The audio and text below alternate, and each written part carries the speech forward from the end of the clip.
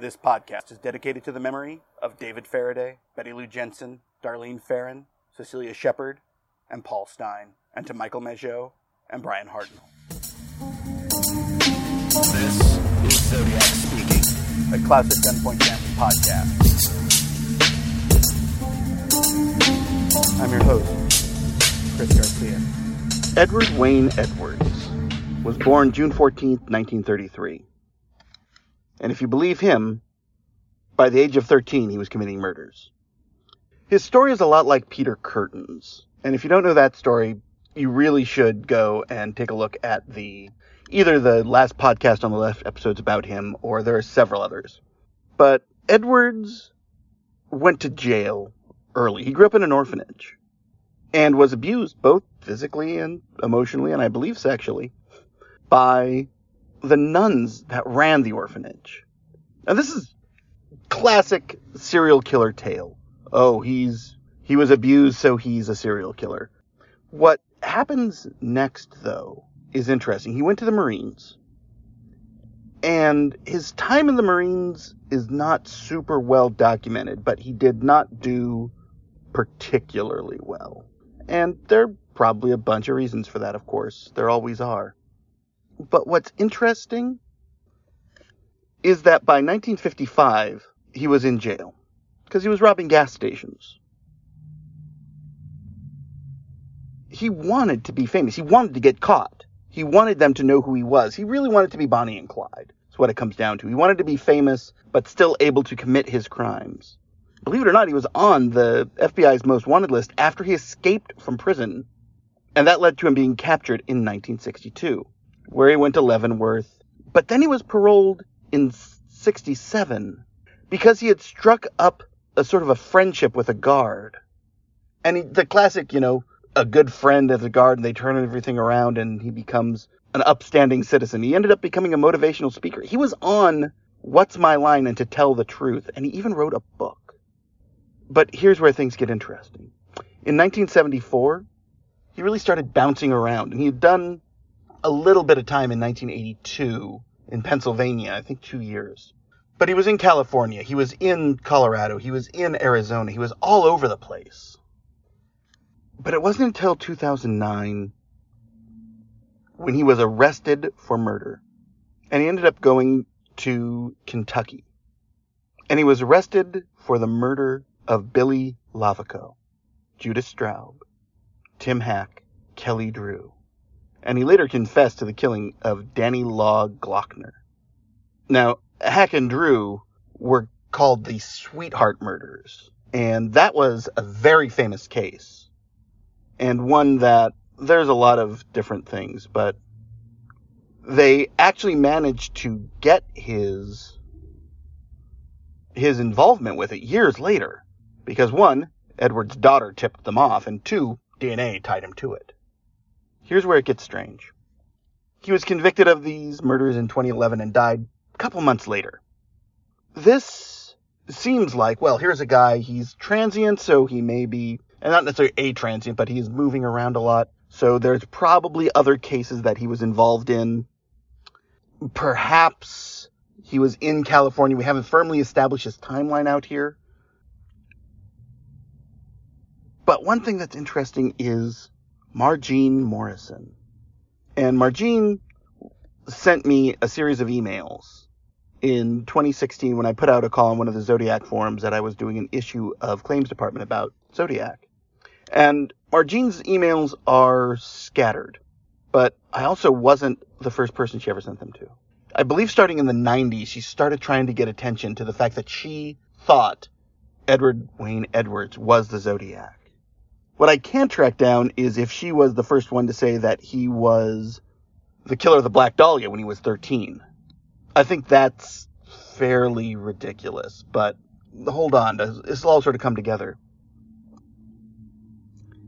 And she said that a man who called himself Ralph Ulysses Brickenshaw ended up, for lack of a better word, mentally and psychologically torturing her.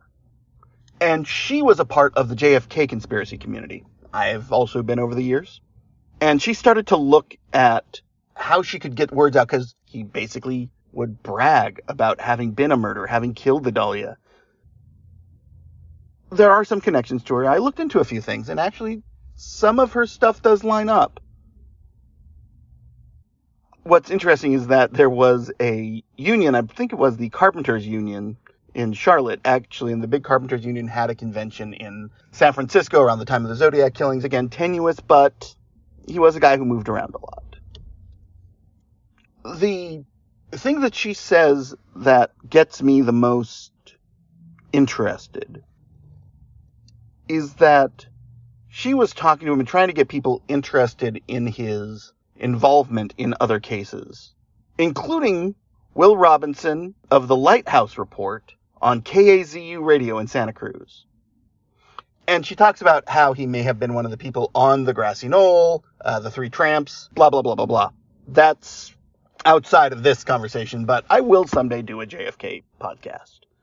But here's the big thing. In every way possible,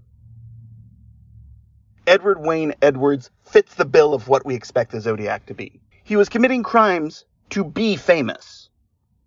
He was powerful. His look isn't quite right, but go figure. He used a knife, okay. He used a gun, okay. But where it gets more interesting is that he was a murderer who managed to keep his killings under wraps. This is exactly what we think the Zodiac is. If you mapped out a profile of Zodiac and you did a profile of Edward Wayne Edwards, the only difference is supposition versus confirmation. We have things about Edwards confirmed. The stuff about Zodiac is all more or less powerful guesswork.